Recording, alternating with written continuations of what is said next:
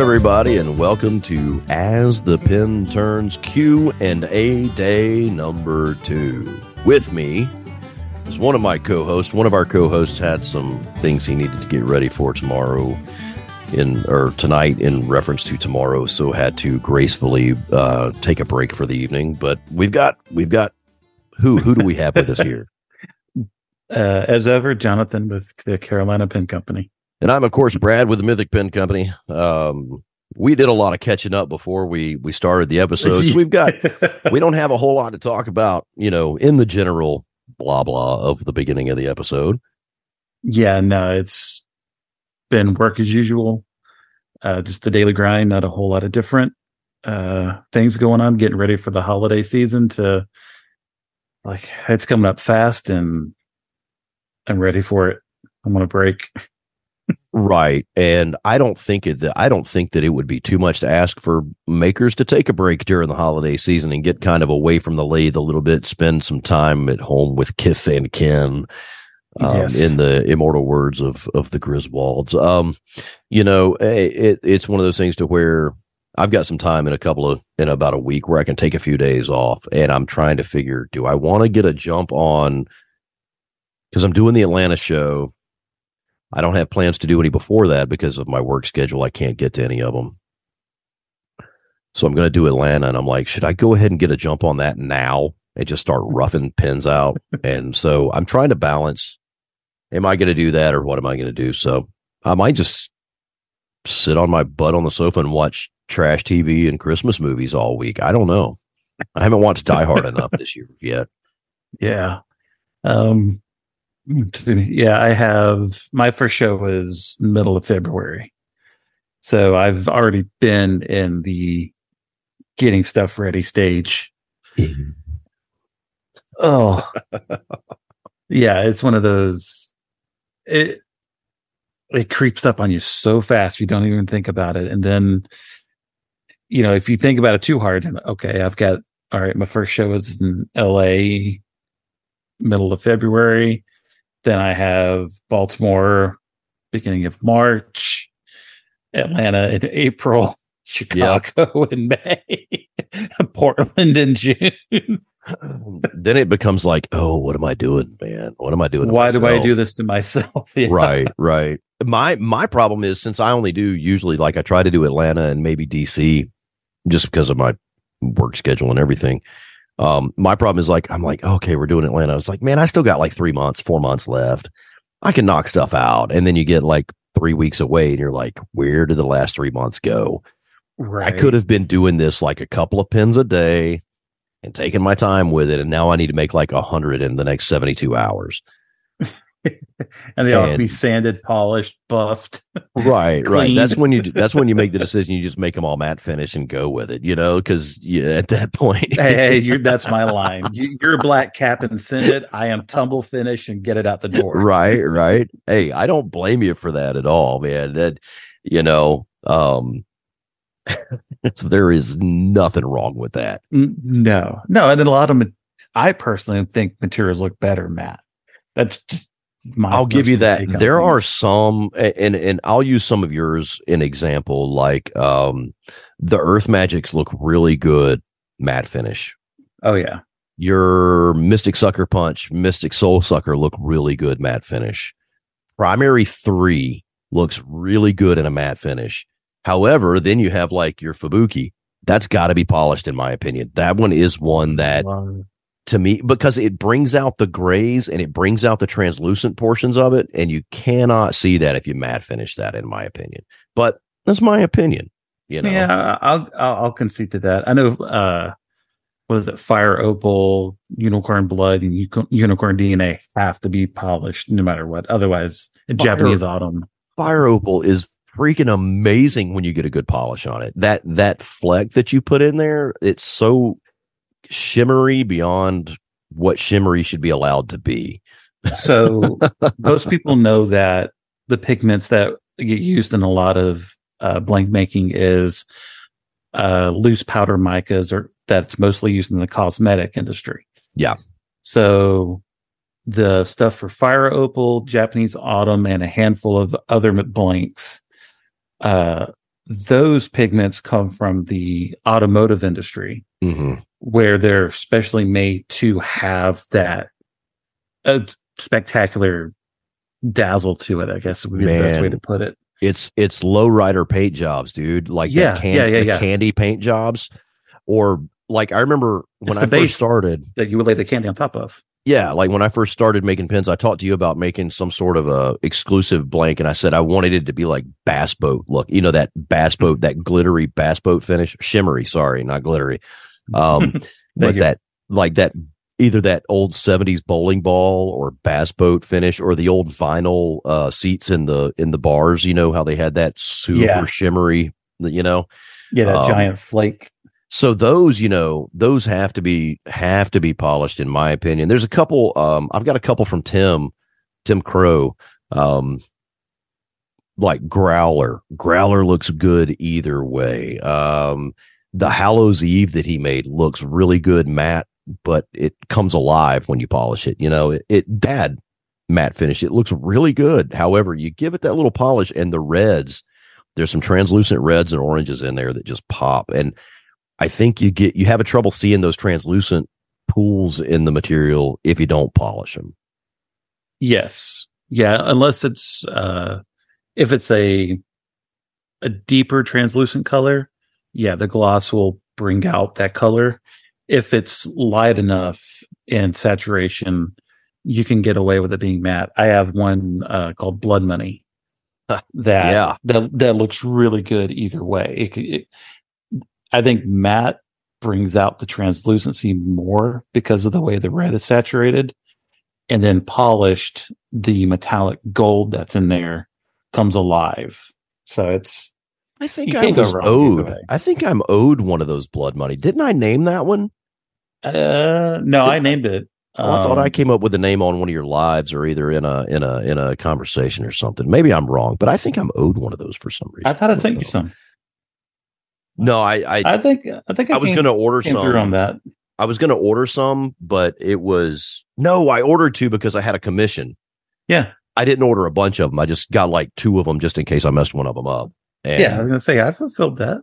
It's a beautiful material too. It's a beautiful material. No, I guess I'm just making things up in my head. I don't know. Yeah. And people do that from time to time. They do. Every once in a while, people just get the wrong idea about everything. But so as we discussed in our last episode, we had our little giveaway contest thing that we put on the Instagram page, and it like blew up in our faces, in a good way, in the best way. Yeah. In the best way possible. We got 10 pages worth of questions. So we're going to do a few Q&A episodes, and this is the number 2 Q&A episode in the I guess I don't want to call it a series necessarily, because we may skip one. I don't know. But again, thanks to everybody who sent in a question, or who sent us a question to ask, because this has given us material. It both gives us material to talk about, and it also lets us know what y'all want to hear about. Yes, definitely. And that helps, because other than that, it's just on us to come up with what we think is fun. And we have to tailor the episodes to the masses, and sometimes there's so many facets to what everybody wants to know. It's just difficult to put it together. You facet it one way. It's kind of like, you remember that little board when we were kids that had the different, like the circle and the star, and you had to tap them through with a hammer.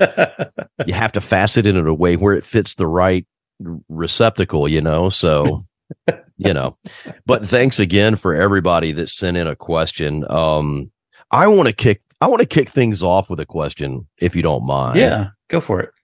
From Sister, I gotta make fun of Jason since he's not here. From Sister T, he's a longtime fan of the show. Thank you for the question. It says, do you find that you have to work harder to get people to appreciate your work and see the care, uniqueness, craftsmanship, and true value of a maker pen compared to a commercial pen? Yes. Kind of. That's just There's my answer. Let's move on. No. So here's my take on it, and we'll get Jonathan's take on it shortly. But my take on it is, a lot of the issues with commercial pens is that commercial pens have been made for so long, hundreds of years at this point, right? And there is such a following for those commercial pens because it is an engineered product. It has gone through many iterations and R&D and research for a lot of it. And there is a certain amount of what you would consider to be reliability in something that has been around for so long.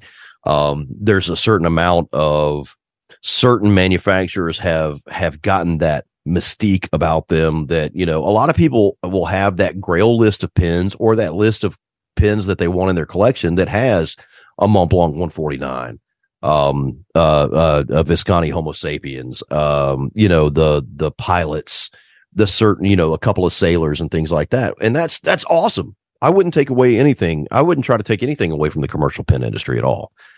Not talking any kind of crap about them at all. But as a maker, we just feel differently about the pen world. I mean, don't we? Yeah. Because what we see from our side of things is we get a lot of comments from people about, well, it's not truly handmade because you stick a nib in there and you do this. Well, you know what? Here's the thing.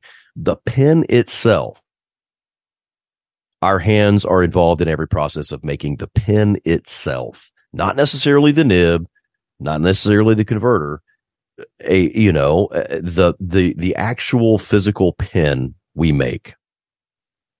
And I didn't really think about that until I just said it. You know what I mean? Like, because we've heard before the whole, well, you didn't make the clip, you bought the clip from somewhere. Well, I made the pen. The pen needed a clip, and I don't make clips. So, I've made one clip, but so it's kind of difficult. It would be difficult for a small maker to break into like the commercial world, but we're not trying to do that. There's two separate worlds here in the pen community. Yeah. And there are a large group of awesome customers that we all have that appreciate everything we do as small makers. They get it. They understand what we do. But then we have the people that are kind of like either like dipping their toe into the pool of the maker world that have always bought mass produced corporate pens. And that's cool. Welcome to the party. I mean, let's talk about it. They take a little bit more time to warm up to. It's not just another. I'm trying to not put a negative spin on it because, like you said, there's nothing wrong with manufactured pens. Well, it's not just another manufactured pen. Yeah. Yeah, they, like you mentioned, a lot of, I shouldn't say a lot of people. Some people say custom pens are just Jowo sticks. Right. Well, how many manufactured pens use Jowo nibs or use Bock nibs? Yeah. Well, I mean, beyond that, the nib is the one consistent part of every fountain pen because every fountain pen has to have a nib. Right. Where that nib came from isn't it's the biggest deal about the pen, and yet in a sense it's not. It's more if you come to terms with every pen is going to write a certain way, then it's all aesthetics from there. And it's personal preferences. Agreed. And being able to find whatever it is in the marketplace, whether it's a manufacturer or a small maker, finding what speaks to you and what brings out that emotion in your writing. Like I have a tagline that I almost it's an amazing tagline, and I've had it for like 15 plus years, and I never use it. That's the reason I came up with a tagline for my business is because I saw yours. I mean, mine is putting your personality in writing. There you go. And I mean, it's a little tongue-in-cheek way of saying, write with flair and write with something that has flair. Just find what works for you, and like I said, what inspires you in your writing. Right. Whether, it doesn't matter who makes it at that point, because there are small makers that are pen manufacturers. Ian Schoen is a great example. Right. And he's got his own nib that he makes now. Yeah, he has is it Monarch or Monarch? Monarch, I believe. Yes. It's good for him. I don't want to mess with that crap. It's an amazing, engineering accomplishment for him, and good for him, dude. That's awesome. Yeah. And he sells pens direct. He has retail outlets now that he works with. Yep. He's in pen stores in Japan, for crying out loud. And that's freaking amazing. Yeah. So for someone who started as a small maker. Yeah. I mean, he still would be considered a small maker in the giant quote unquote world, in the grand scheme of things. Good for him. So I don't want to ever have to make that many pens. I'm sorry. Oh, yeah. Yeah. Well, when you have the right machinery, it makes things a little bit easier. Well, yeah. And the hours of research and design that go into that, I don't want to have to deal with that either. Dude. Yeah. But you're not. and here's one thought. You were saying, the nib is not the nib is the only consistent thing. You're not going to buy a pen from a small maker because of the nib that's in it. Right. Typically, you're going to buy it. Oh, I really like what this maker does. I like what this maker stands for. I like their business. I like the way they combine colors. I like the way they shape their pens, whatever. The nibs, it's going to be a Bach or a Jowo. And they're pretty much the same, except for the piece of plastic that screws into the pen. They're virtually identical. They're metal nibs. And most all the makers that we deal with and we know, they only use they're used Bach or Jowo and maybe a couple of other, we can get some Magna Carta nibs or we can get one from here or there. Yeah, Schmidt actually has a screw-in nib unit that is it Benu uses, and they're actually really nice. And I actually used some in my earlier years because there was a vendor that had them available. I just personally didn't care for the way I had to build the section to make it fit. Right. Kind of like that's the main reason I don't like to use Bach nibs. I can't stand that the threads are at the very end of the housing, which dictates how big of a section you can make and how small your threads, your threads that screw into the body can't be a certain diameter unless you make the section extra long to compensate for that weak point. And, it's just for me, it's a compounding issue, and design wise, it doesn't fit what I make. So I just don't like it. I just don't like that they can't have the common decency to label their nib sizes. Well, yeah, there's other outstanding reasons. I mean, that's the part that makes me mad about it. Because if God forbid, I use these little plastic, organizing boxes for like everything in my life, it seems like. And God forbid I would drop one of those on the floor that had all my Bach nibs in there. Yes, it's actually happened to a nib vendor before. Oh, no. This is going back. So one of the earlier Bach vendors was called, it's either the Classic Nib or Classic Nib. Oh, yeah, yeah. It's not nibs.com. It's not the retailer out in California. This was a person who mostly was a vendor for the kit pen industry. And just as the custom makers were coming onto the scene, he saw an avenue for the marketplace, and he started bringing in Bach nibs. And these were the ones that were stamped Bach, not blank. Yeah. And again, no labeling of the sizes. So he did the exact same thing. He had a little organizational bin, and one day it accidentally got knocked off the table, scattered on the floor, and he had to sit there with calipers. Oh my! For hours, miking out each tipping to try to put them at least in some semblance of the right place. I would have just set the place on fire, collected the insurance money, and went home. He eventually sold out his business, and I think he moved to Costa Rica, if I'm not mistaken. That probably drove him to it. Yeah, and the thing is the nibs are not, Bach nibs are not poor quality nibs. There are a lot of commercial, I know, like Monteverde uses Bach. There's a few big time commercial pen makers that use Bach. Yovo has just been traditionally the easiest for us to get in large numbers at a decent price. Yes. They're labeled. And like you said, the nib section, it's got an unthreaded portion at the end of it to where, so for those of you who don't know what exactly Jonathan was saying by that, if you're not a maker, or if you're a new maker that hasn't experienced that yet, when you make your section, the threads for the nib are at the very bottom of it, close to where the tenon that screws into the body is. Yes. And now we've taken that tenon and we have threaded the outside of it so it will screw into the body. Well, what that did is we cut that to a certain diameter, and now we're cutting it thinner in a V shape to make a thread. Yeah. So if you have to go on the inside of that and make it even thinner by cutting threads on the inside of it, it can break. That's the weakest point of the pen to begin with. Yes. And so I never thought about the thread placement, and now I'm all like adding it to my list of reasons I'm going to use Yovo. Yeah, that's the main reason why I don't use why I never used Bach. QC back in the day, the QC was pretty poor. Nibs could be crisscrossed in the tines, and Bach used to have a lot of QC issues with that.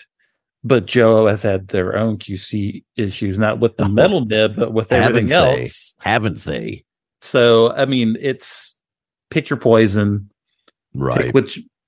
Find what you want to use, because, and this is a question we're going to get into in a minute here, you're going to have to tune the damn thing anyway. True. So we'll jump in. We'll dive down that rabbit hole here in a minute, but the thread placements is critical to the stability of the structure of the section. Yeah. When I mentioned the Schmidt units, it's a number 6 nib, but I want to say the threads are the same as a number 5 Yovo. Okay. Nib. So you can maintain your wall thickness on your section. At least on the back end, because it's much smaller, but the flare at the front of the section is wider. Gotcha. So it's a bunch of drilling that you don't want to have to deal with. I mean, it's like extra steps. You're thinner in the front instead of the back. Yeah. In a way, would be, if you had to pick between the two, I would pick to be more thin in the front, because at least then you're supported by the actual insert. I'm going to interpret what Jonathan was just saying, because there was some interference in what he was saying there. You don't want the end of your section up by where the nib actually goes into it to be too thin, because it'll break and crack. And if you would, the little shoulder that's around the top of the housing, you would want that to be smaller rather than larger. 100%. Yeah, on a Yovo number 6, it's 9 millimeters on the money, I think. That very end lip, the super thin one. The very end. I think I use I want to say I use a 9.5, because I recess my nibs. Not everybody does that. I'm one of the few people that actually recesses them into the section. And I think I use, let me see. So the main body is 7.5. I use an 8 mil and drill down to where I would thread it typically. And then the first collar is right around 8.5 mil. The largest one is like 8.95. Yeah. Basically 9. And I think I use a 9. I use an 8, then I use an 8.5 for the first collar, and then I just touch it with a 9 to recess it a little bit in there. But you don't want any bigger than that, because think about it. If you're making, if you're using a 13 mil, an M13 thread on your cap, your section's going to be 12 and a half tops at the thickest point. Oh, yeah. You're talking about the OD of the section itself. Yeah. The OD of the section might be 11 and a half. Well, then you're going to cut a 9 mil hole in there, which is going to leave you 0.75 mil on that's the wall thickness, and that's thin. Yeah. That's 3/4 of a millimeter. That's like scary thin. That's like I'm going to have to use acrylic instead thin. Because acrylic, you can use it when it's that thin. Alumilite, I don't trust it that thin. Sorry. The Luminite has some give to it, some bend, some flex, but yeah. See, my step drills are a little bit different. Well, now that I'm on the CNC, it's all done with a boring bar, but I use the same measurements I did manually. So I do a 7 millimeter pilot hole, then a 7.8 millimeter drill bit that I got from Victor Machining. Yep. Then an 8.5 and then a 9 millimeter. I've put one of their kids through college by now. Oh yeah, you and me both. Because I don't necessarily, I recess that outer collar to create a seal. I don't drop it down into the section unless I need to compensate for a design change in the model. Because say if you want to do a small pocket pin, you have to have a shorter cap. You got to, yeah. So you can compensate by dropping the nib into the section, which means you don't have to drill your cap as deep. Yep. Therefore, your cap can be a little bit shorter. And overall, because I want to say I once made a pocket pin that was capped at 3.25 inches. With the number 6 nib. I'm trying to act like I can use standard measurements in my head, but I get and you have to drop the nib deeper into the section, and that's one. Yeah, and so I made one not long ago that was kind of like that, but I made the extended tenon a little bit wider, and then the threads on the end of it where I think I used an M12 on the tenon instead of a M10 like I normally do on the section tenon, so I could drop the nib deeper in there and make the section a little bit shorter. And so, you don't, like we said, you can't make the inner diameter larger than the outer diameter. No, you cannot. And that's one of the biggest things. But, and I don't, okay, so to kind of put a finer point on my answer, with the folks that already are aware of the maker community, you don't have to work very hard to show them those because they already understand it. Yeah. With the crowd that is either staunchly commercial or just starting to get into it, we still need to demonstrate to them why they should buy a new one or why they should buy a maker pen to even look at. And then we have to talk with them about the materials that are available. And then the conversation you can have with the maker of the pen to, have that experience that you're not going to get with Sailor or Pilot or. There's a story. Yeah. And that is a huge selling point for a lot of people. I guess I should actually, roll back a second and answer the question at hand. Oh, yeah. Yeah. Because I kind of went on a half-hour diatribe about everything else but the answer. So would you say yes or no to the answer to begin? Yeah, exactly. I'll say both. That I'll agree with you on that. While you were giving your description of the other like manufactured pens that have been around, the words tried and true came to mind. They've been around. People know they work. So we have to work a little bit harder ourselves to prove that our stuff will work just as well. Right. Shows are probably the best platform for being able to do that because you can have that interaction face to face. And you get the crossover of the two worlds too. Yeah, it's tangible. They can pick it up. Now, people like myself who just dumps the pens in the middle of the table like it's a rummage sale. Oh my God. Yeah, that's probably not representing, the larger maker community. Yeah, it doesn't represent, hey, this is quality stuff because it's just kind of slung on the table. But thankfully, I've been able to finagle my way around that pitfall, but also I have time to put mine on displays. You don't. I don't get bum rushed when the show opens like your table does. I'm going to try it again this year. I'm going to stick with Chaos system until I see a significant drop off or enough people stand there and just say, no, you've got to organize this crap. Right. Yours is out of necessity. It's not out of lethargy. It's out of necessity. Yeah, I have displays. I just don't bother packing them anymore.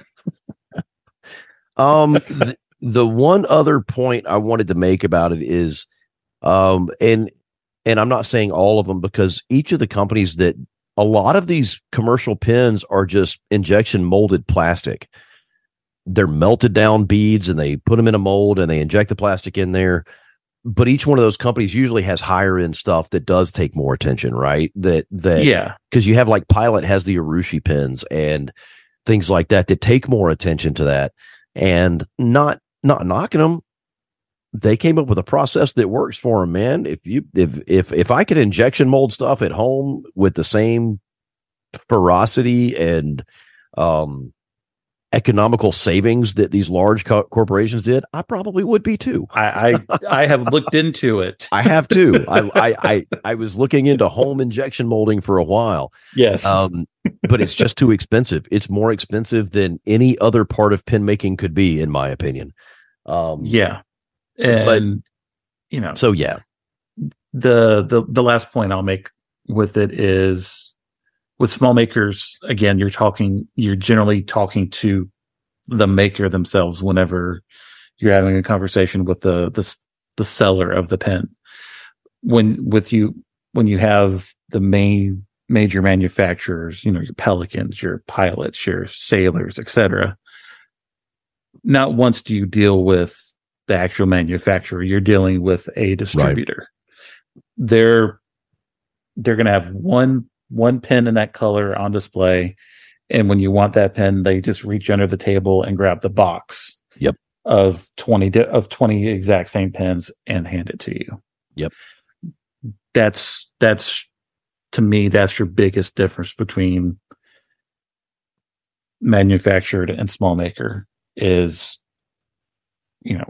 we don't have time to make that kind of inventory. No, we don't. Oh my good. Even the makers that have CNC machines don't even have the ability and time to make that kind of inventory, because it still takes a long time. And y'all, like we said, I think we said it in the last episode, CNC isn't for speed, it's for repeatability.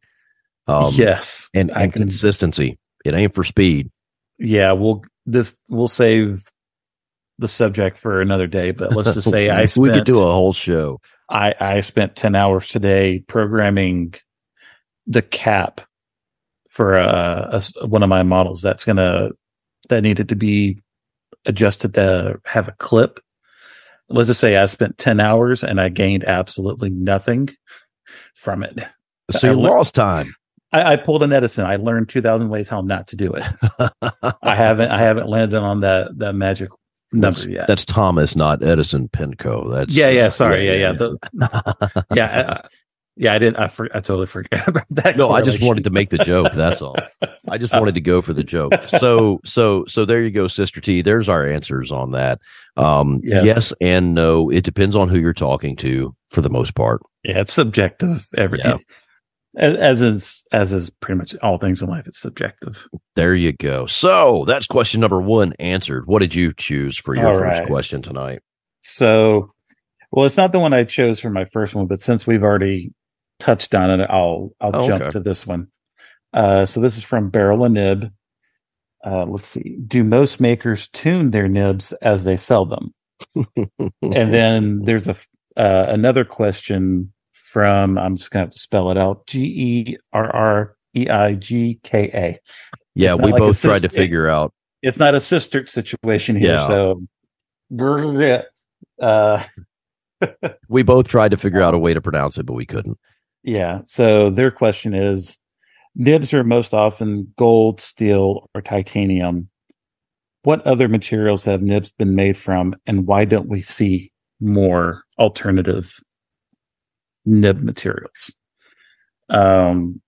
First answer is, I damn sure hope they are tuning their nibs, because every nib needs some sort of alignment or touch before it goes out the door.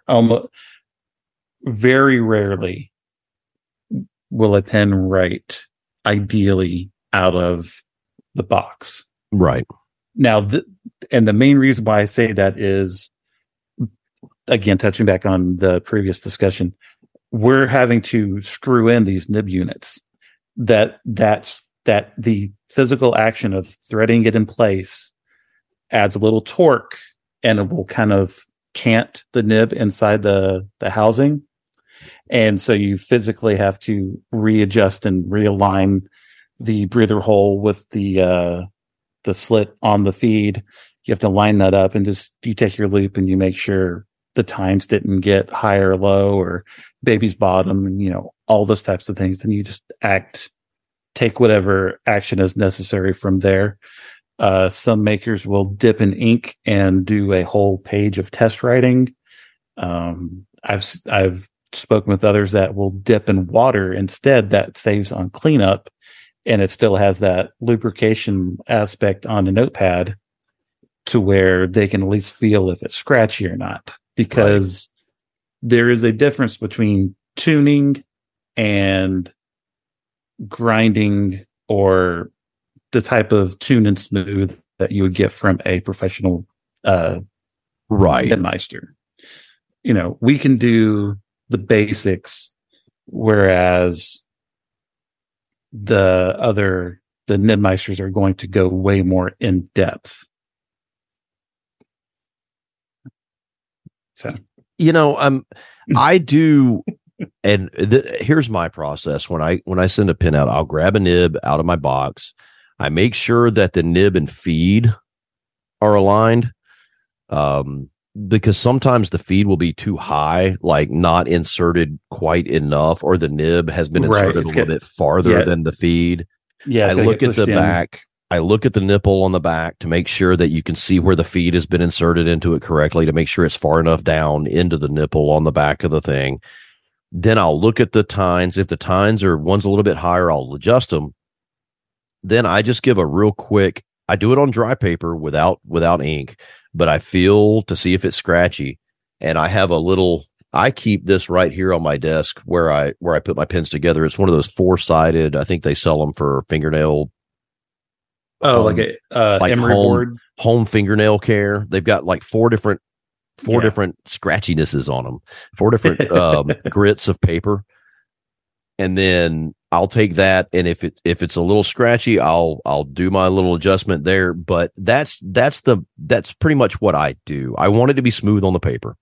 Yeah. Now I'll work on it a lot more, but I'm going to charge that to the customer, because if I sit here for half an hour and work with it, that's going to be kind of my version of a tune and smooth. Where I will make sure that I'll take the nib out of the housing and I'll reinsert it, make sure it's in there as well as I can get it. And then I'll make sure I'll dip it in ink and I'll use it. I'll write a whole page with it to make sure that it's writing, but that's like a $25 upgrade to the pen typically for me. Yeah. I mean, it's time is money. And if you can't find, like the fingernail board, like, Brad was mentioning, if you have micro mesh, right. Start with, I shouldn't say what to start with, because that's kind of dependent on whatever issue you're having. How bad it is, yeah. But you can finish on your 12,000 grit. Right. So, the one thing I always tell people, like, especially when they've come to, and Brad, you got this firsthand from me, actually. Anybody who comes to my house to learn pin making, I beat into their heads that just because you can make a pin doesn't mean it's ready to be sold, because it's got to be able to write. You have to understand how the pen writes. Functionality is important.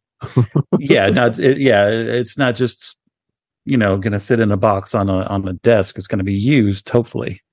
So you need functionality. And then the second question on that was the materials that nibs are made from. The only other main metal that I have seen fountain pen nibs specifically made from is silver. Annabelle, over in the Netherlands, has done. That's not strings and pedals. Yeah, strings and pedals, but she has a official nib business name, and forgive me, Annabelle, I don't remember what it is off the top of my head. Let me see. I'm looking it up real quick. Thank you. And she has Harmonic, I think is what the line of nibs were. They're all handmade from silver with engravings and I'm going to try to pronounce it. Opus Cineris. That sounds right. The Harmonic nib series. Yeah, Harmonic. What is the product itself, I think. Yes. And those are, like I said, handmade from silver. I'll put a link in the show notes. Let me make a list of show notes and I'll put a link in there. But as far as mainstream commercial nibs, pretty much gold, steel, and titanium are going to be your major ones, mainly because the nibs have to retain their shape. Copper is too soft, I would say. And I can't really think of any other metal that would. Yeah, really I mean, like if you were to go with like aluminum, it would just bend out of shape and stay there. Something like that. Yeah. And I'm figuring there's been a lot of people that have tried to make nibs out of the stuff, and that's why we don't see them. They figured out that it doesn't work, and that's why we don't see nibs made out of that stuff, right? I mean, there's a trial and error process at some point to find out which materials work best, I'm sure. Yeah, I would like to see somebody with the machining capability see if they can make one out of carbon fiber. That would be kind of cool. Because if it's thin enough, it might be able to flex. Yeah, but I would be concerned. Like the tipping, would it be too narrow? Would that? Oh, yeah. Because carbon fiber strength comes from those interwoven. Like if you make it too thin and fibers. Make it too narrow, would it be fragile at that point? Yeah, and you can't exactly weld tipping material onto it because you have to remember with even gold nibs, there's tipping material welded to the ends and then shaped and polished and cut and everything like that. There aren't. Well, it has to be harder than the gold itself to be able to be shaped correctly and retain the shape, right? Exactly. So, I guess that would be another reason for it. Is it iridium typically is what the tipping material I think is made out of? I'm going to say yes, but I could be wrong. I know there's so many, kit pen, fountain pen nibs that always say that whole iridium point Germany. Yeah. Whether it's truly iridium, I don't know. It's definitely a very hard metal. I've always wondered if it's just that, but they just point it out to make themselves seem cooler. Like everybody puts the same thing on there, but they're going to write on there that they do, so they look cooler than anybody else. Yeah. I just kind of figure. And that in itself became a flag of low quality. Yeah, right. Anybody who saw a nib that said Iridium Point Germany, they just said, "Oh, that's cheap Chinese nib. Stay away." Yeah, I just didn't like them because they had a bunch of writing on them. Yeah, I mean, if I want a nib with a bunch of writing, I'll buy a Mont Blanc or a Sailor or something. I mean, yeah, I like those are Sailor's nibs are just they're nice. You can't talk crap about their nibs, man. I mean, Pilot nibs are amazing. Yeah, very unadorned.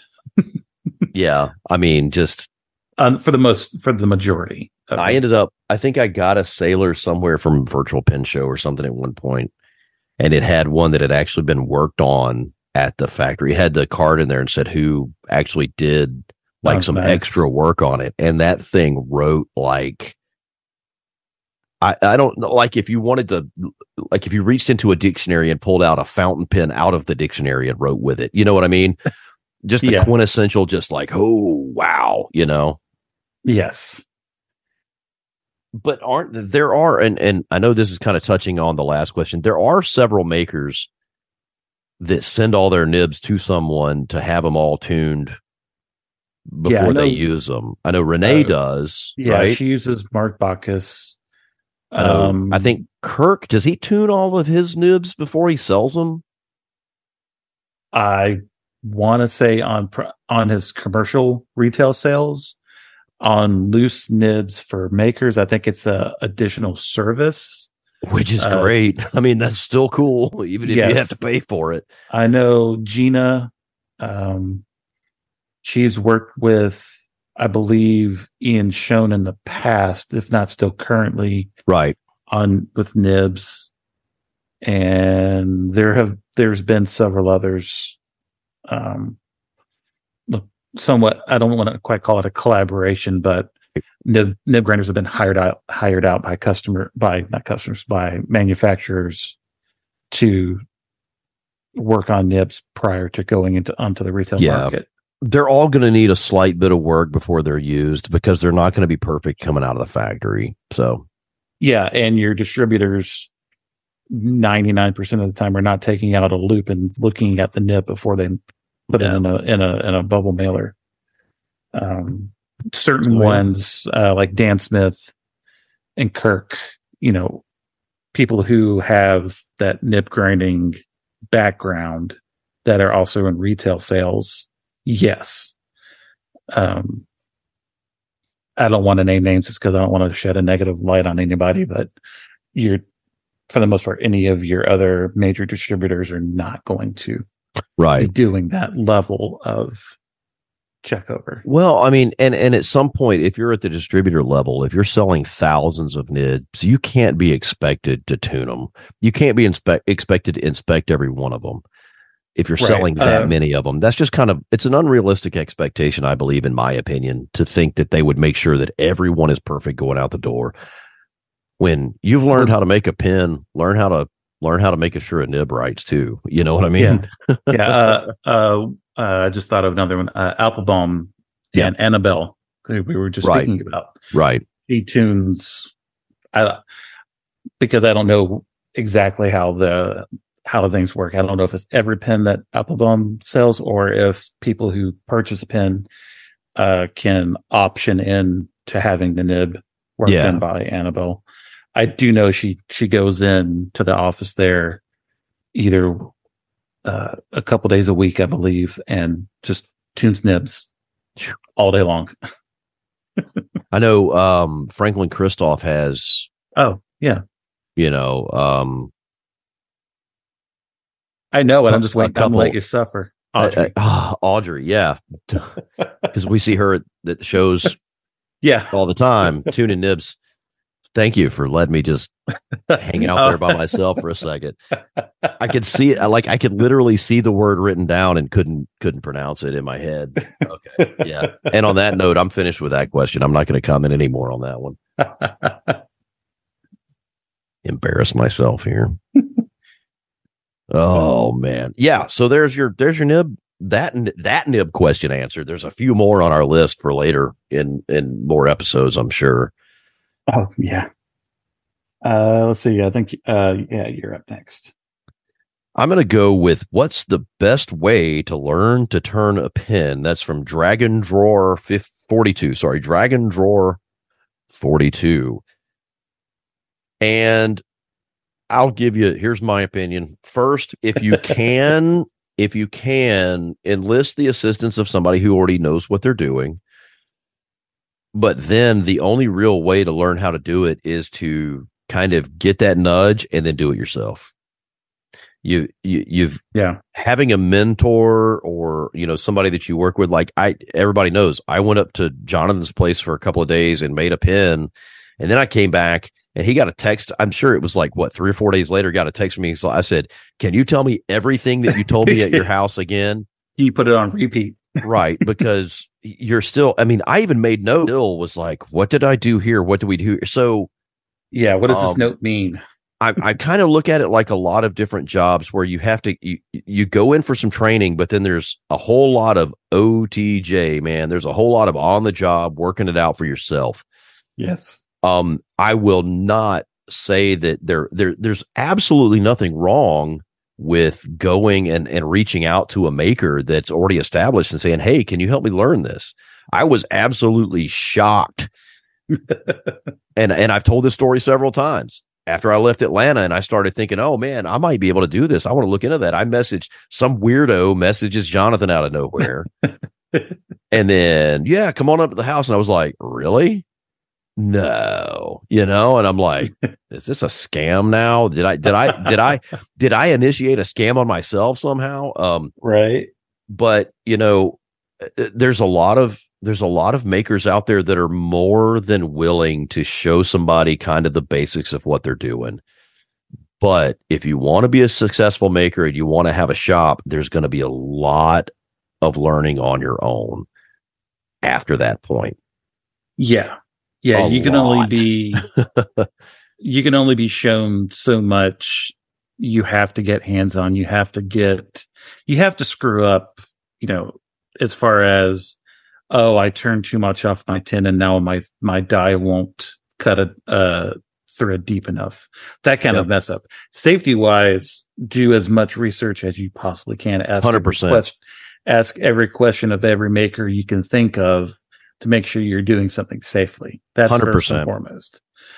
But as far as, I turned too much off of too much off the tenon, or I didn't use, I didn't drill deep enough for my converter to fit all the way in.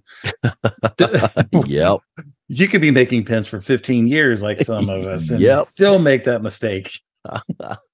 That's one of my things. Every time I make a section, I put and y'all seen me do it on lives before. I power thread the nib into this. I leave it in the lathe and power thread the nib in there. Mm-hmm. And then I'll take it out. I'll put the converter in, and then I twist the nib. I loosen it to see if the converter turns with it. And that's how I know I've got a good seal on the converter. And if I can see like the threaded, I keep my shop converter all the way extended where I can see the threaded rod in there.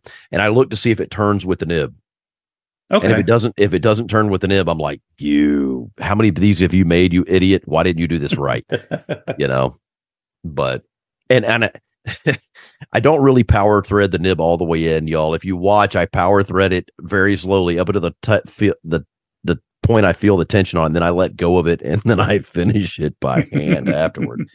But it's just like, I went up to Jonathan's place, and I remember we were talking. He said, let's go out to the shop. And I said, oh, yeah, cool. And he goes, we're going to make a pin. And I was like, oh, I get to watch. And then you're like, here you go, do this. And I was like, oh, yeah. When you come to my place, I'll usually do it first or do a portion, and then you get the keys to the car. Here you go. Yep. And you're not ready for it. I don't give a crap. You're not ready for it. But, and that's one good thing. If it hadn't been for the kind of a little bit of the instruction that I got, I wouldn't have wanted to continue, because that gave me enough of a jump start where I didn't have to go home and start from ground zero and just stare at stuff and not know where to begin. It doesn't, how do I put this into words? You're not just learning it, like say when you come here and you take a lesson with me or whatever, you're not just learning how to make a pin. I'm basically trying to instill that drive, right, to where you want to get home and you want to do it. Because like you said, otherwise you're just going to sit there and stare at the machines like, what does this button do? I was so mad because I got back and I didn't have all the stuff I needed. I had to wait on this or that. And I remember sitting in the house and I'm going, I want to go tear up some plastic. Come on. And I was so mad. And even though, I hope Jonathan would agree with this, even though, I've been making for almost 5 years now. You've been making a good bit longer than that. What? 14, 15 years? Something. Yeah. 2008. You still learn to this day. You're still learning new things, and you're still figuring some things out here and there, even though, you're never going to know everything that you need to know. Yeah, no, I never will assume that I know everything. If you learn everything you need to know about pin making, stop making pins, in my opinion, because there's no more fun to it at that point. In my opinion, if you learn everything you ever need to know, that's the day you need to stop making pins. No, I agree. There it is, the truth bomb. But reach out to somebody, and most of us. Okay, yeah. What do you want to know? Hey, I've had people travel from states away, not just, South Carolina to Georgia. I've had, Right. I've had people as close as 20 minutes down the road talking to you, Brian. Right. And I've had people, I think I've had a buddy come down from Maine. Let's see. Yeah, that's a little bit of a haul. Yeah. Oh, I've had people fly in before for lessons. And I'm happy to do it. If I would have had to have flown, I probably wouldn't be making pins right now. I mean, this is a legitimate thing. I'm always happy to help people out. Scheduling wise, if we can make something work, right? Send me an email and we'll see what we can do. I don't proclaim to be the best teacher, but I do have enough lathes to where we can get something done.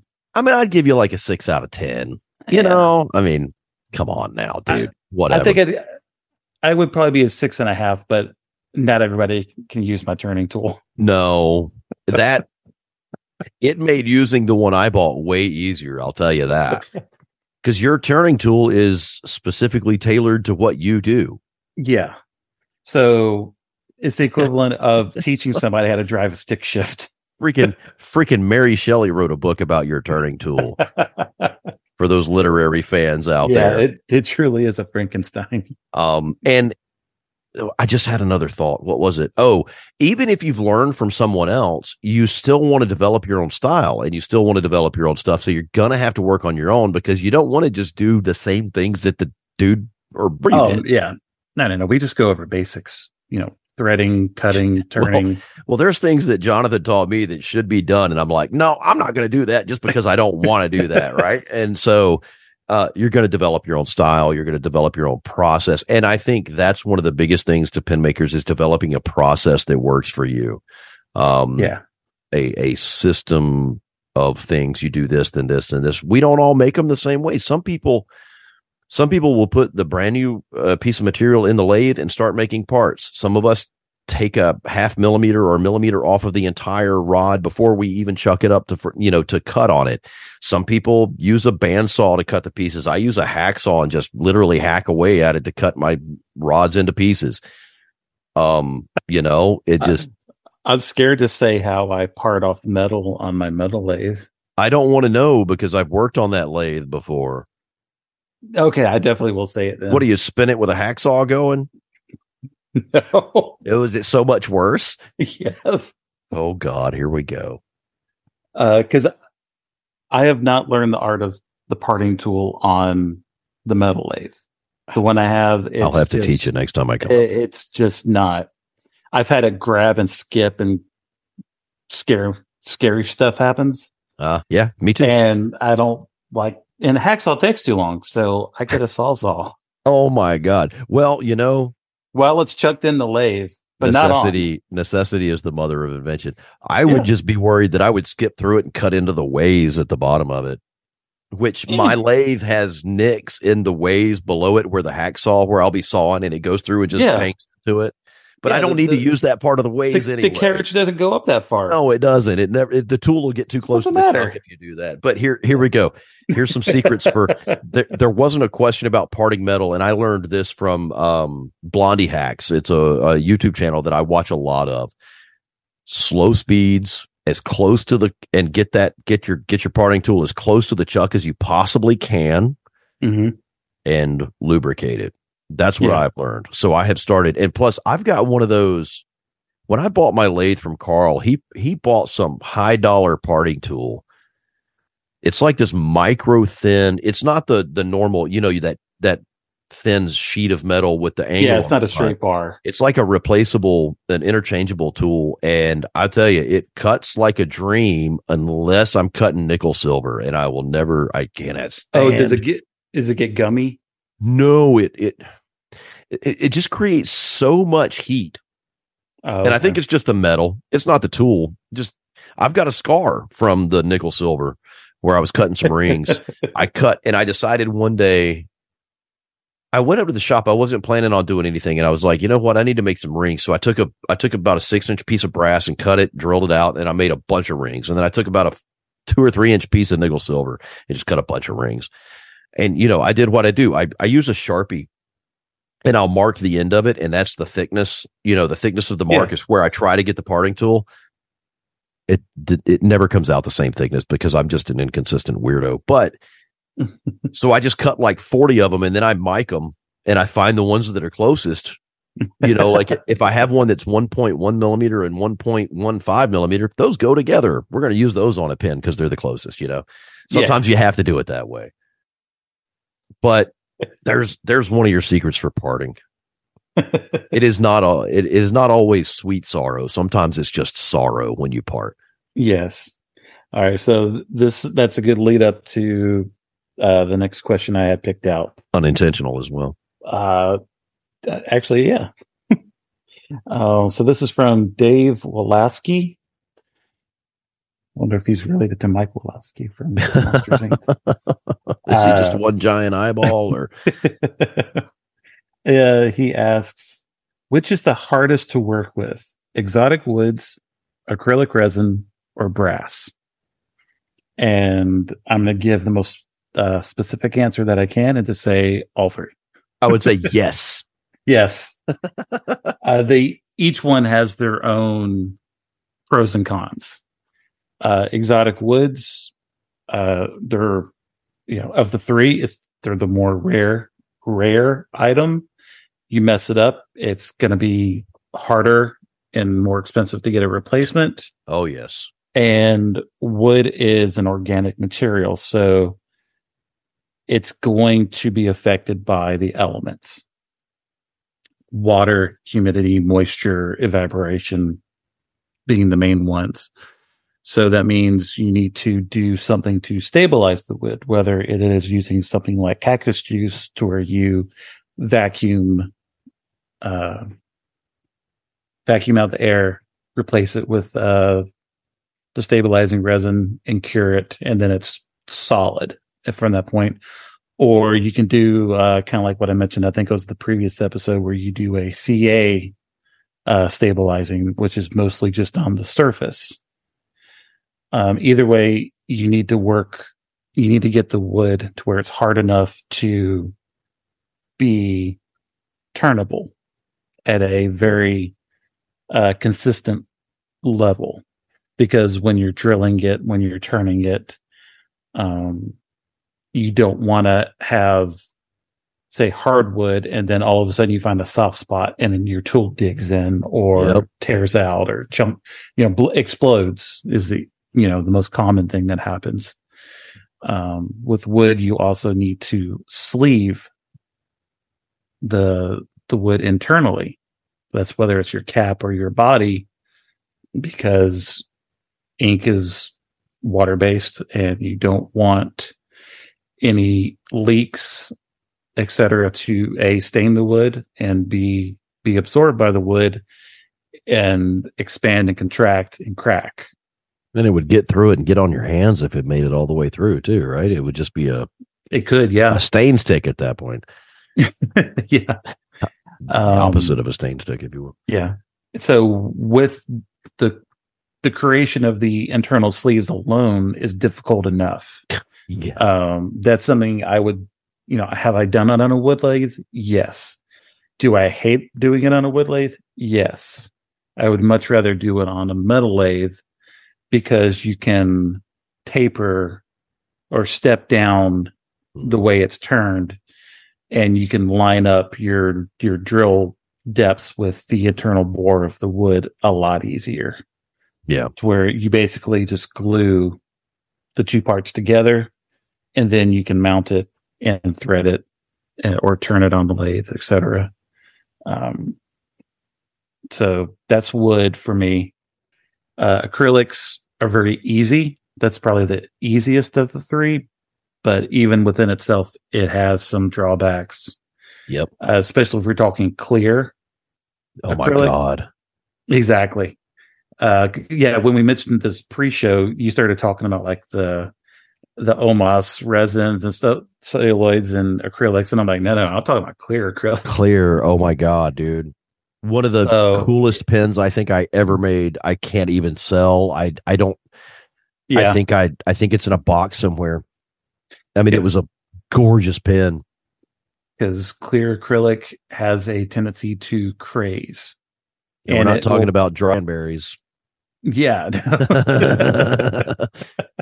No, it'll be crisp. And, you know, obviously you have to polish the internal bore to become crystal clear. But something during the process, whether it is if you use the wrong chemical, I believe a denatured alcohol or acetone will immediately make it craze. Yep. I've had a pen that I did all the internal polishing on. I left it alone and it sat for about 5 days, came back to it, and it had all these little micro cracks. That's what happened with mine. Entire thing sat there for a week. A week later, it was perfect until that 6th or 7th day, and it just. Yep. So, what causes it exactly? I couldn't tell you. If we knew, we could stop it. I think. Yeah, it could just be, you know, stresses from the turning itself, the heat generated. It could be a number of different things. But that's a material that can be done on any type of lathe, whether it's hand tools or a metal lathe. Wood can be done on either one. Brass, on the other hand, yep. Yes, you can turn it with carbide tools, and I would say some high-speed steel, but I would stick with carbides on a wood lathe. But it is going to chatter. It is going to be you're going to hate life too. Yeah, it's going to be a test of your patience. Yes, because it's going to take forever to turn down. It's going to take forever. And if you're going to use brass, polish. Find rods that are within about a 0.5 millimeter of your final diameter, so you don't have to turn it down for. I bought a 3/4 inch piece of nickel silver, 3/4 inch piece. Oh my gosh! I have to turn like 1/4 of an inch off of it to make a ring that'll work. Yeah, and that takes like 2 hours to do. Yeah, metal lathe. It's much faster work, but until you're comfortable with like your compound slide and cutting tapers, right, you're somewhat limited design wise what you can do. And unless you work in a machine shop that has giant lathes that can take huge deep cuts on that stuff, yeah, it's going to take forever to turn it down. Or you're going to have to a bit at a time, or get a file. That's what a lot of people will do is, just hack at it with a file, and that alone will take forever. The sound that makes too. Yeah. Yep. And cutting brass with a tap and die is not fun.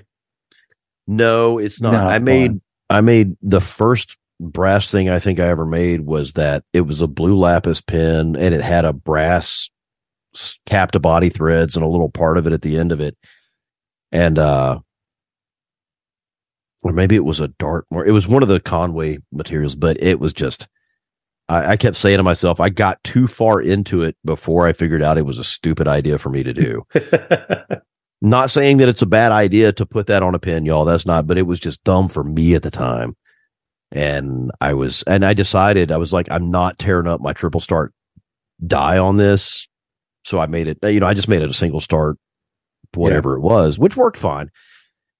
But oh my God, it literally took me like a day just to make that 15 millimeter long piece to put on the pin. And I said, never again, or I'm going to have to charge 10 times more for the pin. I've got to remake a mandrel. And I'm so not looking forward to it. Because to remake a mandrel, you automatically so when I make a mandrel, the part that gets chucked up, I make it between 15.5 and 16 mil because I like that one collet. It's like that one. Yeah. 16 is usually my go-to. So I think I go like 15.75 or so, but then you have to turn the rest of it down to like 8 millimeters. And that just, you're like, well, clear your schedule until Saturday because we're going to be here for a minute. Yeah. Cause the internals for the body of the pen that I make is, the smallest diameter is 8.3 or 21/64th drill bit. and that's just big enough for the converter to slip through without any type of catch. So yeah, if say you start with a piece of 16 mil brass, oh my God, you're taking half of that off. And that 8 millimeters doesn't sound like anything to most people. It is a lot when it comes to turning. But when you're taking it off, like a quarter or an eighth or a tenth of a millimeter at a time, because your lathe just won't do any more than that without tearing up. Yeah, it'll I have a fairly nice metal lathe. Oh yeah, agreed. It can bog down if you try to take too heavy of a cut. Oh my God. Yours is pretty heavy duty too. I mean, yours is old school. It's made right, and it'll still bog down. Yeah, like I've said this 1,000 times. It definitely needs a Brad touch or 3. Yeah, I'll have to get up there at some point. I'm trying to make plans, but I haven't worked with wood. I've been avoiding it specifically because I've made a handful. Personally, I think there are people out there that could do it better than I would. Oh, Krusak. Brian Krusak, Casey Giddens down in Australia. Yes. If you haven't checked out Pins by Casey and Ryan Krusak, you want to talk about some beautiful wood pins. Yes. Ryan's been in the game a long time. I've got 2 of my favorite pins are his. I've got one his L14s and his L15s in ebony. I need an L16 to complete the set, but they're just so well made. Yes, the attention to detail and the 6 or 7 Krusak pins. And then we've got I forgot, we've got the one that we bought in Atlanta that's got the ocean jasper, the actual stone body. And Ryan has absolutely mastered the sleeving process and making it look like he didn't do it at all. Yeah. When you uncap that pin, looking at the threads, you can tell they're not wood. But yeah, to look at it and look for where that piece is inserted into the wood and how it was done, he does such a great job with it. And he has the wood grain line up every single time. And which, sleeving it helps for that. Yeah, it does. But then you've got Casey Giddens down there. I don't know how long Casey's been on the scene, but it's not very long, I don't think. Some of the exotic woods he's mixing with acrylics and things like that, and with resins and stuff. Check him out too. But see, I think they do it better than I would be able to. Agreed. So I don't know if I might try it at some. We've got a place over here in Concord, Georgia called the Wood Yard, and it's a small family run. I mean, they've got some really cool exotic stuff, but they have pin blanks pre-cut, kind of like you can get from the big box stores, but they make some of them themselves. And they had some bargain bin stuff, and I probably got 40 or 50 of them. But I don't know if I want to mess with them. I might at some point. I don't know. That brown ebonite junk that we got, that shipment of bad ebonite that you and I got from wherever, it'd be perfect for sleeving. I might just do it just to get rid of that ebonite. I might go through the process of learning how to make a wooden pin just to use that ebonite and not waste my money on it. That's not a bad idea, to be perfectly honest. Is necessity is the mother of invention, man. Right? Because I know before I got like heavy into the pin show, so this is like 2012, 2013, 14, I started getting into wood stabilizing. Yeah. And I've got a vacuum chamber, and I don't have any of the dyes and resin anymore just because I haven't had a need for it in forever. But that was always something fun I was experimenting with. And I was trying to make the smallest, I challenged myself to try to make the smallest diameter wood pin that I could with the number 6 nib. Woof. And I can't tell you how many times it blew up in my face, literally. buy a slimline pin kit and just thread the end of the brass sleeve to accept the nib. And no. This is like full on like ebonite sleeves, right. The whole 9. My problem was it would be fine up until I'm cutting it, like I'm this is on the wood lathe. I'm doing the taper, and I would just get too thin where the wall thickness of the internal sleeve is the greatest. Yeah. And I would go through the wood and expose the ebonite underneath in just a little patch. Gotcha. And it'd just be like, oops. Now you have to do that. Well, you could just throw it on the wood lathe and turn the wood off of it, right? And reuse the sleeve, couldn't you? Yeah. That's the one benefit to having a wood. One of the benefits to having a wood lathe. If you screw something up that's been sleeved or something like that, you've got the adjustment, the adjustability to be able to turn that stuff off of there. Yeah. Oh right, man, I don't know about the wood, but I do. Acrylics the process is a little bit more difficult. They're rough on tools. They smell horrible. I would rather smell ebonite than acrylic smell. Yeah. The one of the things that really bugs me about them is even 320 grit sandpaper is still difficult to use, to round edges and to soften edges on them. You have to use a file a lot of times and then go back in and sand them. And to that end, I put that bevel on my shoulders of the shoulder of my pins, and sometimes we'll get all the way through the finishing process and you look at them and you can see, how the finials will do when you cut them, when you face them, they'll get that pitting on them. Yeah. You'll see on that shoulder, it's just pitted up. Or you used to be able to see it on the normal shoulder, the square shoulders. You'd look down in there and you see all those pits, and then you're like, how am I going to get down in there? How am I going to do this? So, and that I don't, but one of the things I love about the acrylic is that the polish, there's not many things out there that will polish as well as the acrylic will. Yes. We talked a little bit about this before the show, that even with a lot of Alumilite materials, you can spend 2 days polishing it. You're still going to get those tiny micro, but you're not going to be able to see them with the naked eye. You actually have to look under magnification to be able to see them. And that's a well-polished pen. If you have to use a loop to see anything wrong with it, I think that's a well-polished pen. Yes. But with the acrylics, I made one a while back and I looked for scratches. I couldn't find them, because for some reason, I think it's that harder finish that helps with that.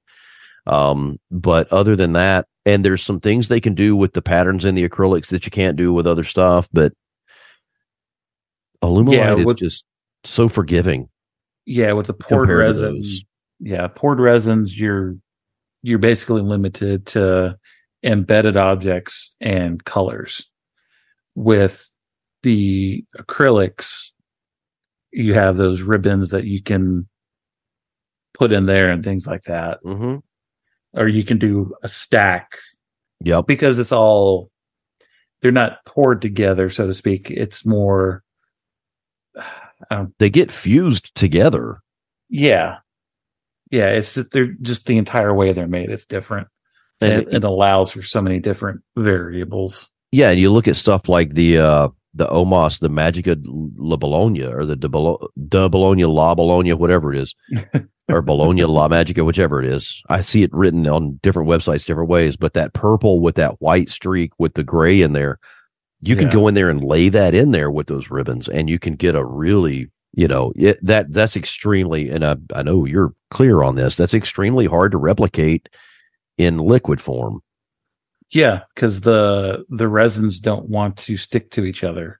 Right. Because you'd have to pour the resin, the ribbon and resin first, and it create a mold for just the ribbon, pop it loose, and put it into a separate mold or a secondary mold, and then pour resin all around it, encompassing it and embedding it.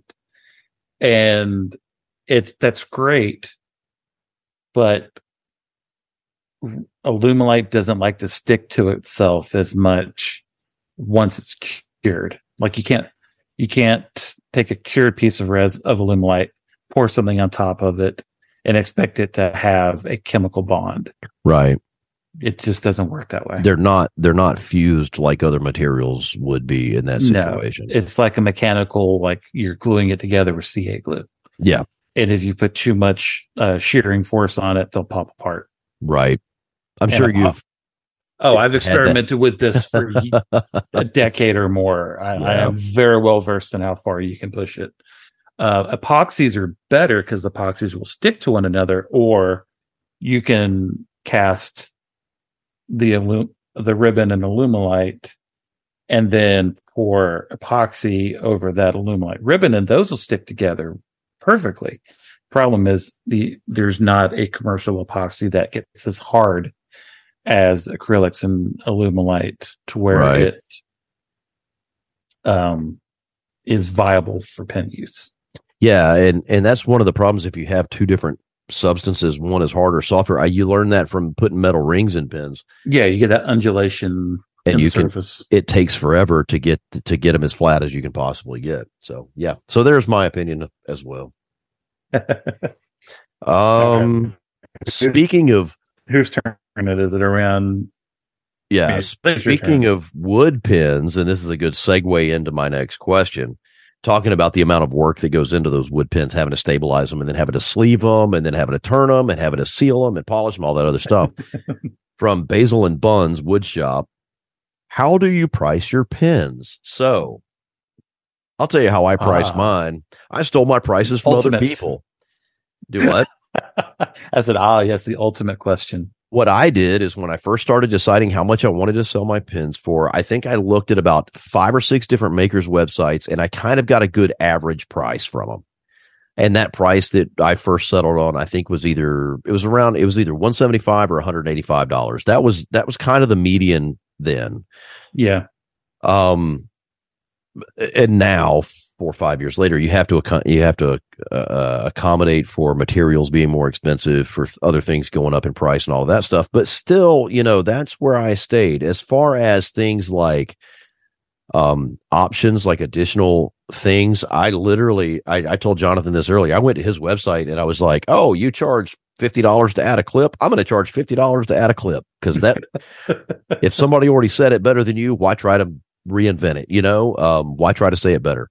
In my opinion, time is money is the best way to think of it. And, you always want to do the most for your customers, but not at your own detriment as far as the length of time something will take. Now, adding a clip to a pen does not add a total, I shouldn't say a total, a huge amount of time, but depending on the material, however much you're starting with, you might need more than you normally would.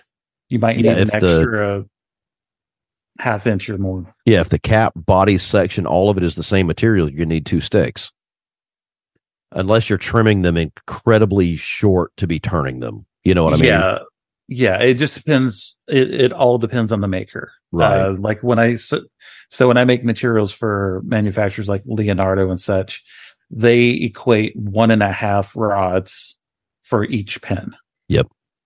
Because they're putting rings on them too, and that's an extra tenon that's going to add length to what you need. Yeah, and then other factors and stuff and work holding and things like that. Yep. So you have to accommodate. Well, you have to adjust for that in your pricing. True. Because materials, depending on what it is, can be very expensive or middle of the road. Ink windows. You're going to have to pay for the clip as well.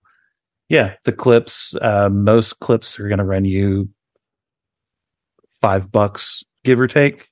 Yeah. And that's kind of accounting for the shipping. And then you ship them from the UK. And because most of them come from Beaufort Ink over in the UK, and they're 2.5 pounds, which is right. a little over $3. Then you equal out the shipping for the entire amount. And the thing with I had a customer ask me. Oh, go ahead. Sorry, you broke up on me there. Sorry, I just wanted to finish the thought before it escaped me. Yes, your cost is around $5.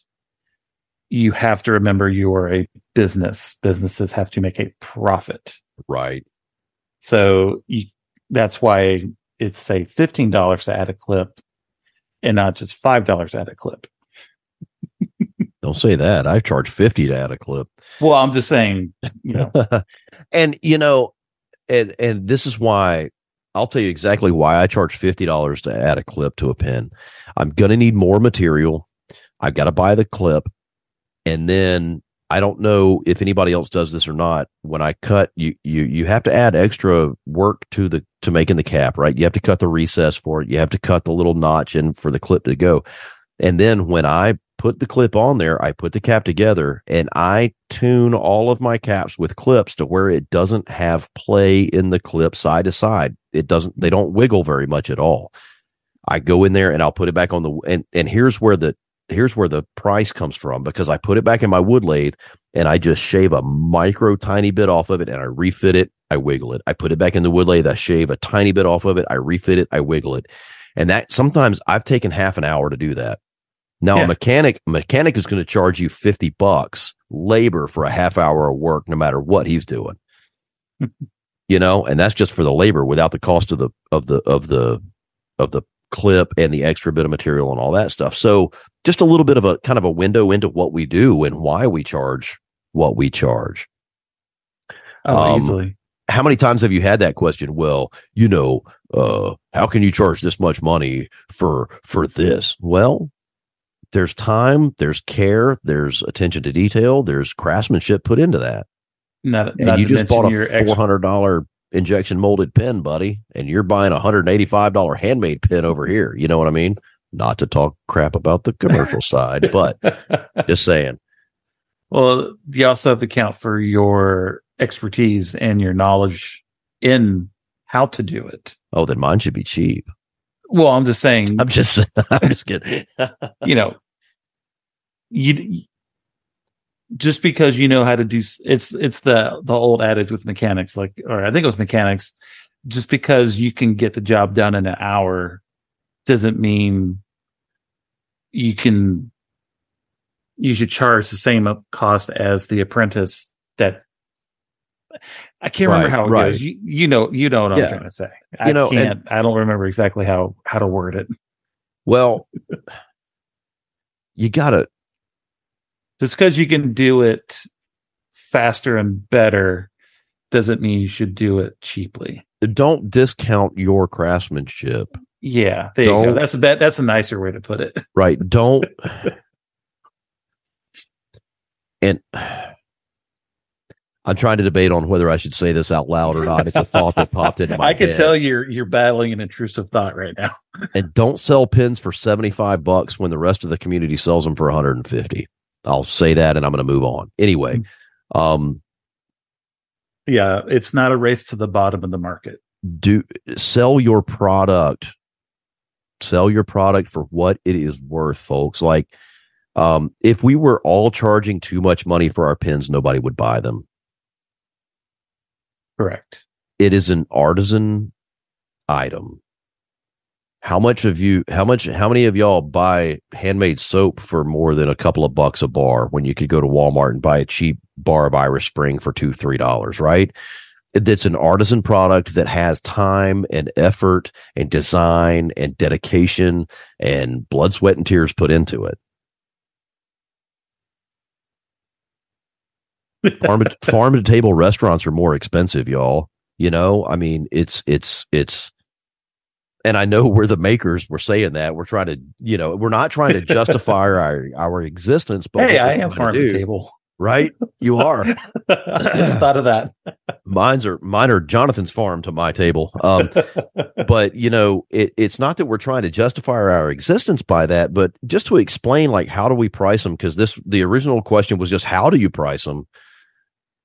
I looked at other people's and found out where the market kind of fell, and that made sense. And then when I started making, in my opinion, like higher quality pins that had like more expensive materials, more exotic materials, harder to find things, I was like, you know what? I've been in the business long enough now to where I can say, this material I need to charge $50 more for. This material I can charge $30 more for. This, adding brass rings. Well, I have to buy the brass. I have to drill it out. I have to cut it. I have to slice it. All this other stuff. So I can charge, I don't know what I charge to add rings. $30. $30 I think is cheap for adding rings to a pin because of all the effort that goes into making them. Right. So, yeah. And everything we mentioned earlier with taking skim passes so you don't get that undulation in the material. And yeah. That means that pin itself was going to be on your lathe longer than a standard pin. You're paying for love. That's what you're paying for. Love and attention. You're paying for love. I mean, that sound, no, I can't say, because that sounds, paying for love sounds really bad, like something that would be illegal. Especially in that deep voice you just gave it. Maybe I should say it like this. No, that's way worse. And by that, what I meant, you're paying that maker puts a part of themselves into everything they do. They, a part of their mentality, a part of their ability, a part of their artistry. And that's what you're going to end up paying for on top of the labor and the materials. Even the materials get more, like Jonathan has to pay more for the resin that he uses to make the blanks. He has to pay more for the pigments and the dyes to make the blanks, which makes the maker have to pay a little bit more for the blank, right? Which cuts into the profit that the maker is making a little bit more. And some of us haven't raised prices really. Some have, and it all depends on, whatever. It's the maker's choice as to what to charge you for your pen. Just don't charge $75 when everybody else is charging $150. That's all I ask. Yeah. I mean, consider your overhead and costs and things like that. And like I mentioned before, this is a business. Yes, we love having that personal connection with customers and et cetera and things like that. But you're still a business that has to maintain a profit to be sustainable long term.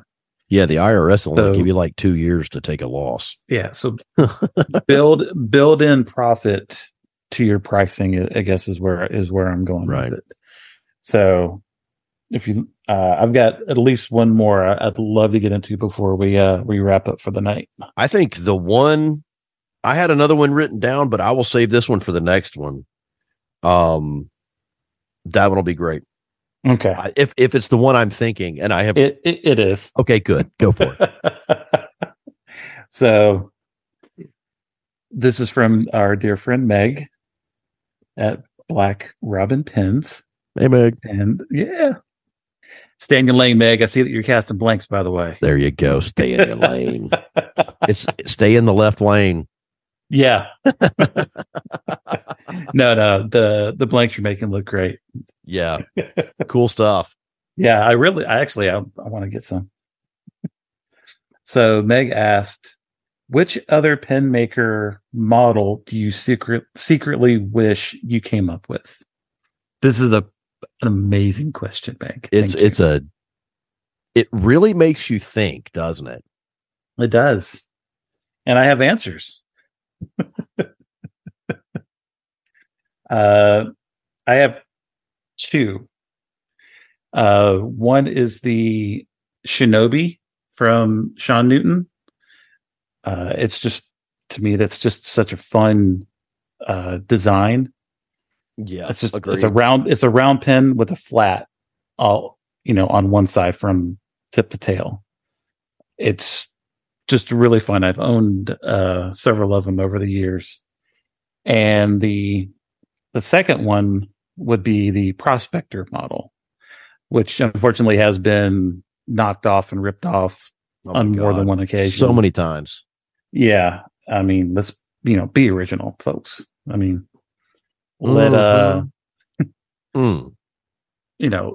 yes, pens are inherently round shaped pieces of material. But when a person goes through and does something more unique to that shape, let's tread lightly. Leave them alone, people. Leave them alone. There's enough facets in the pen world. We don't have to, necessarily take other people's designs to be your own. Agreed. But those two shapes are probably some of my favorite ones as far as the small maker world. If like a Nakai, a dorsal fin 2 would be a third, that's really cool shape. And like the Prospector was one of the first ones in the maker world that was shaped like that, as far as I know, wasn't it? I know it was the first to be shaped like the Prospector. Yeah. The Prospector is the original in that shape. We love you, Sean. Those are both outstanding pens. I haven't been able to see a Shinobi in person, but that was one of the pens that I saw early on when I first started investigating making pins, and it's so simple. It's simple and elegant, but it is so freaking cool. Like it is the one and only flush mounted cap the body pin that I like. It's the only one. I'll second that emotion. I'll go with that, unless I'm forgetting about one. No, I that pin. It's like Frank Lloyd Wright or something like that. It's just so simple and so clean and just freaking cool. Yes. How about you, Brad? What would be a model that you secretly wish you came up with? And I will say this without shame. And I will say this without any instance of fear of blowback on it or anything like that, because he already knows that I adore his pins. I wish if I could rub the lamp right now and have the genie pop out, that I could have created the Carina model from Eric Sands over at Atelier Lusso. Every Carina, no matter which number or word comes after that, whether it's I guess is it the Hapalua or the Ragazzoni or a couple of those like that, doesn't matter, because that just makes the Carina even cooler to me if you add the mother of pearl or if you add those other things to it. And I've said time and time again, I have a 2 or 3 favorite maker pins. The one that we got from you, the Coke bottle that was the Urushi. I can't remember the name of the Urushi style that was on there. It was just Akata Minori. Yeah, that one. Then I've got one of John Albert's pins with the hand engraved silver on there. And my Carinas, man, like those are just the favorite ones in my collection. And Eric, I'm jealous as hell, bro. I mean, I wish I could have come up with that design because it's beautiful. There's a different type of elegance than the simplistic elegance of the Shinobi. It is the professional elegance. Yes, this is the way I think of it. This is the design. It's like a Ferrari, like a bespoke created Mont Blanc suit, almost, or something that they're. Have you seen how thin the dadgum metal rings are on there? Oh, I have one. I've got a Carina. Oh my God. Like, Eric, come on, man. So I'll buy rings from you now from now on if you'll sell them to me. Yeah. I've already asked. He won't. No. No. I wouldn't either if I was. No, I wouldn't. I don't blame him at all. But yeah, with the Carina, it's professional elegance is kind of the best way I can describe it. Oh yeah. It's, to me, it is what, how we talked earlier about mass manufactured pens having that quintessential look to them. Right. His almost has that look, but without looking like a manufactured pen. I think his have the look that the manufacturers want to have personally. Yes, that's kind of that's why I said, like, I threw the Mont Blanc name out. Yeah. In description. Yes, because that's how I feel about how he came up with that model in that right the shape, the dimensions, all the touches that he has to it. Just dude. Yeah, I mean, mine has a number 8 nib in it. Oh, now I'm jealous of that. Now, but in speaking with Eric, and I've gotten to know Eric. I mean, we live on opposite ends of the country. We've never met in person, but we have been on a bunch of Zoom calls, and we've messaged through Instagram several times over the years. And just first off, the attention to the design work that he has is insane. The details he puts into the pens are insane, but also he's like a lot of the other makers that we have that are just so kind-hearted and willing to share and willing to speak with you about what you do and passing on that knowledge. Oh yeah. He is so much fun to hang out with at pin shows. Like, I look forward to seeing him in LA in a couple months. One of these days, I'm going to have to share a glass of wine and some weird music with him. Yes. Because we both like weird tunes and weird bands and weird music. Well, not type mainstream, not weird is an odd word. Well, eclectic. Whatever. Yeah. but so yes, I wish that I had created the Carina model all day long. I can see that. All day long. It's so nice. You're gonna make me want to go ink.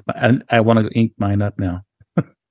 My second choice was the Charleston, like we talked about earlier, but only because it sells so well. I gotta say that's just yeah, that's my best selling model. 10 to 10 to 1. The Mythic Pins Charleston would not sell as well as the Carolina Pins Charleston would. I've got like 10 of them on the shelf up there. I should, Yeah, and I have measured them before. I have like torn them apart and measured them before. Because remember when I came back, because I think I picked up like 2 pins from you. I picked up one at the show. I bought the faux Tibaldi Aiken. Yeah, that was the Aiken model. In a matte finish, and it still looks just as good as the day it was finished. And we bought that Fire Opal Charleston. Okay. And so when I got back, I had to take the Charleston apart to remember what you told me. That's why I took it apart and measured it, because I was trying to remember. Yeah, I wrote a note down and I didn't understand, so I took the pen and I was like, "Oh, okay, yeah, got it now." Wasn't trying to copy the Charleston, but it helped me along in my journey. So, there we go. Oh yeah, I mean, I just admitted it. I just admitted it on the seemingly number one podcast about pin making ever. So, whatever. We're still number one in what, South America? Is that right? Chile? All the countries where we're the only one. Yeah. Yeah. So yeah. And I agree with both of those pins. The Shinobi, man. Yeah, Shinobi is, if there wasn't a multiple year wait list for one.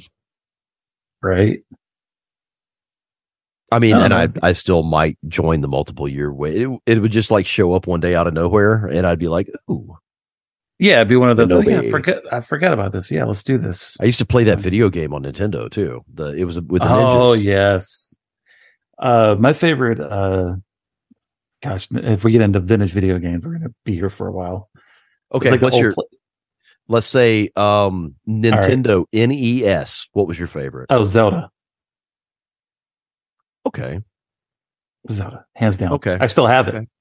Still have it. Fair enough. Fair enough. That or Excite Bike. Now, Excite Bike was my favorite because you could make your own courses. Yes. That was my favorite on NES. Okay, so NES, Super NES. Oh, jeez. I'm a big Zelda fan, so I'm going to have to go Zelda again.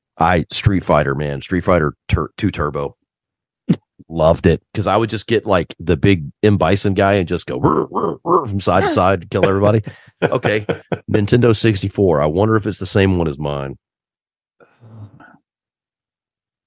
GoldenEye. Yeah.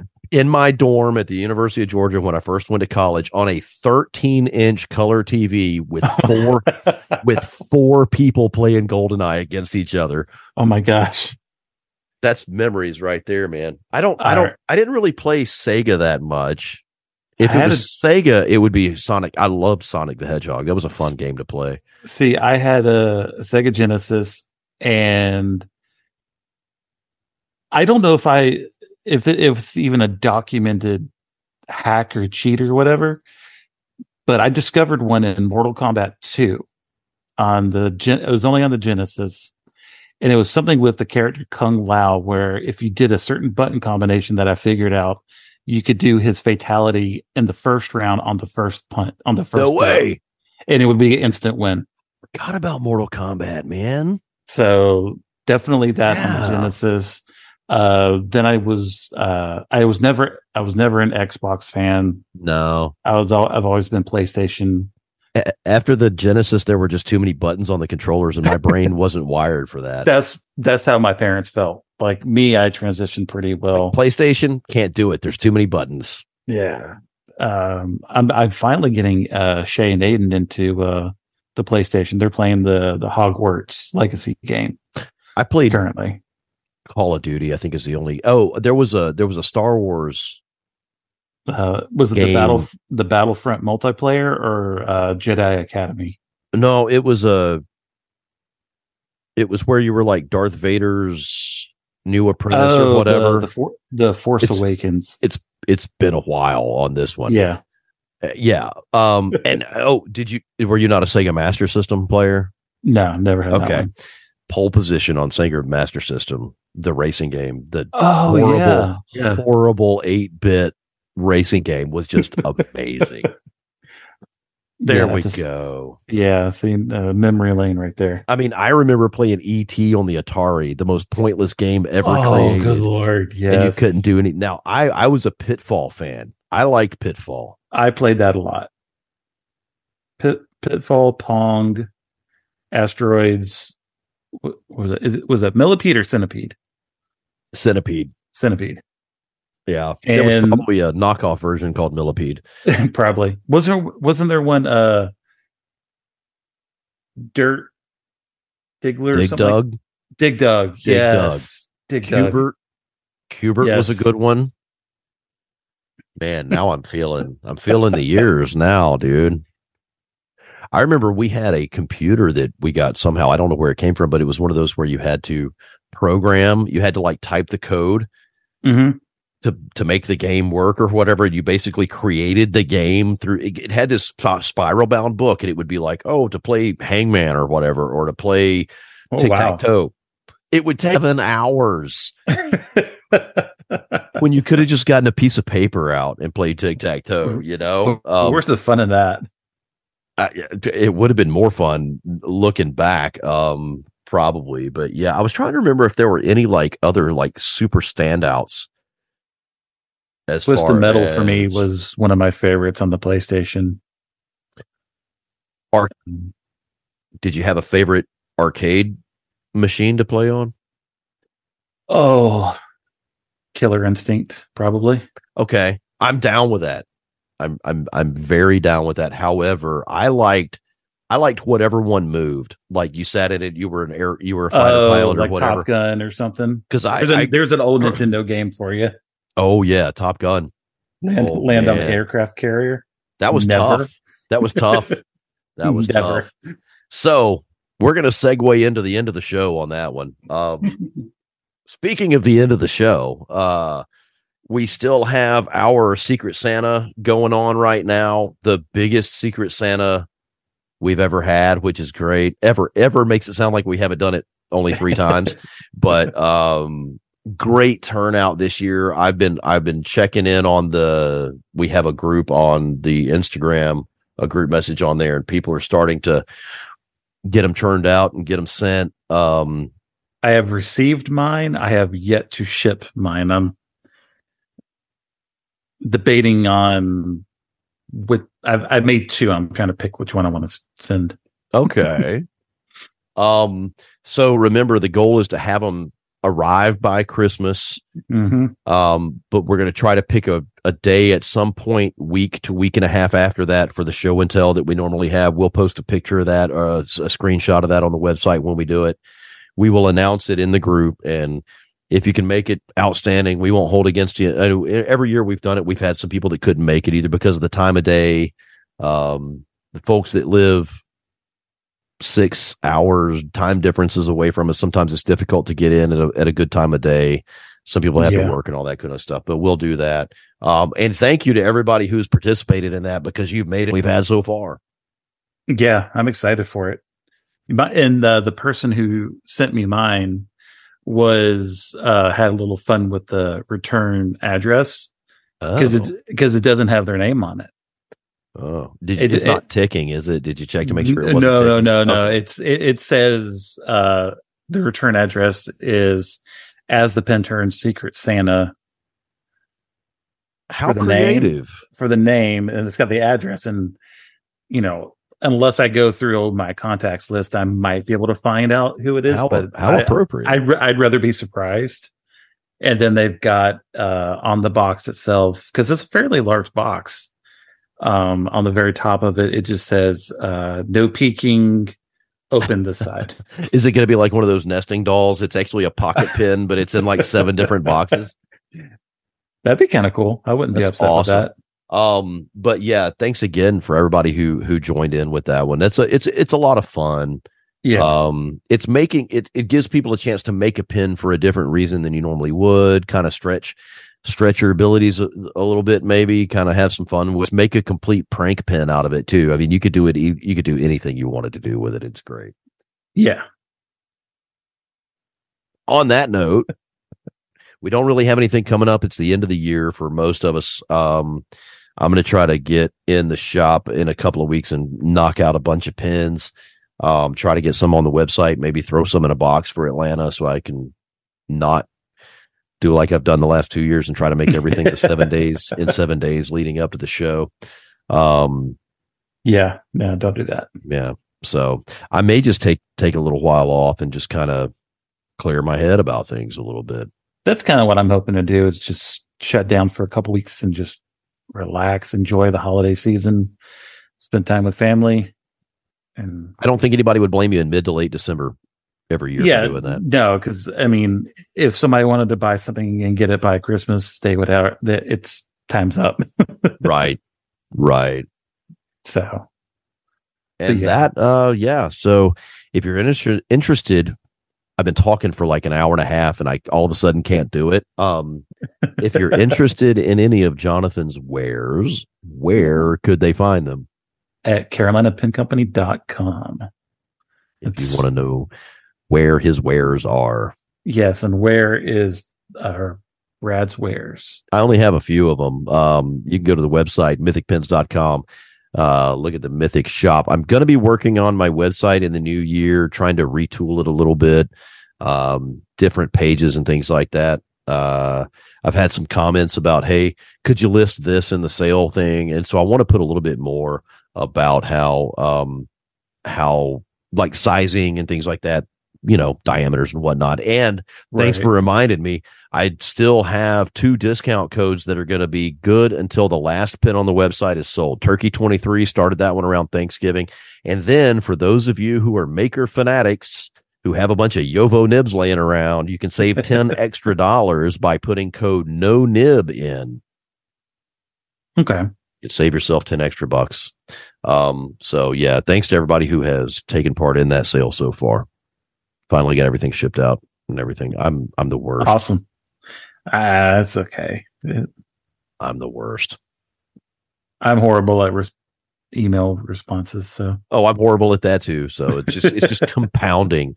That's why I didn't create the Karina, because I'm horrible at stuff. Anyway, thanks everybody for tuning in.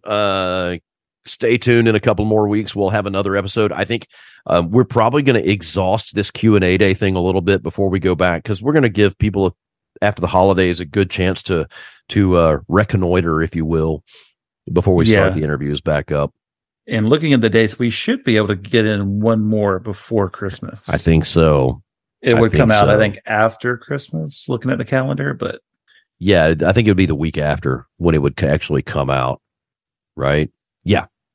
Yeah, we'll figure it out, because I think in 2 weeks is Christmas Eve itself. So yeah, so it would be recorded technically. Ooh, we'll have to talk about that after the show. Yeah, we'll figure out some scheduling. Maybe do a little, because if it's Q&A, we can. We've learned that we can go pretty lengthy on these. And the day after Christmas, I have to drive to the deepest, darkest reaches of South Georgia for work for a couple of days. So, geez, we can get it figured out. It's not anything that we haven't faced before, right? Exactly. Maybe it'll be the solo Arushi special that. There you go. It was just gonna let Jonathan just record 2 hours of himself talking to himself. Hey, I can do it. We'll just well, you don't need the mirror because you can see yourself on the screen. So yeah.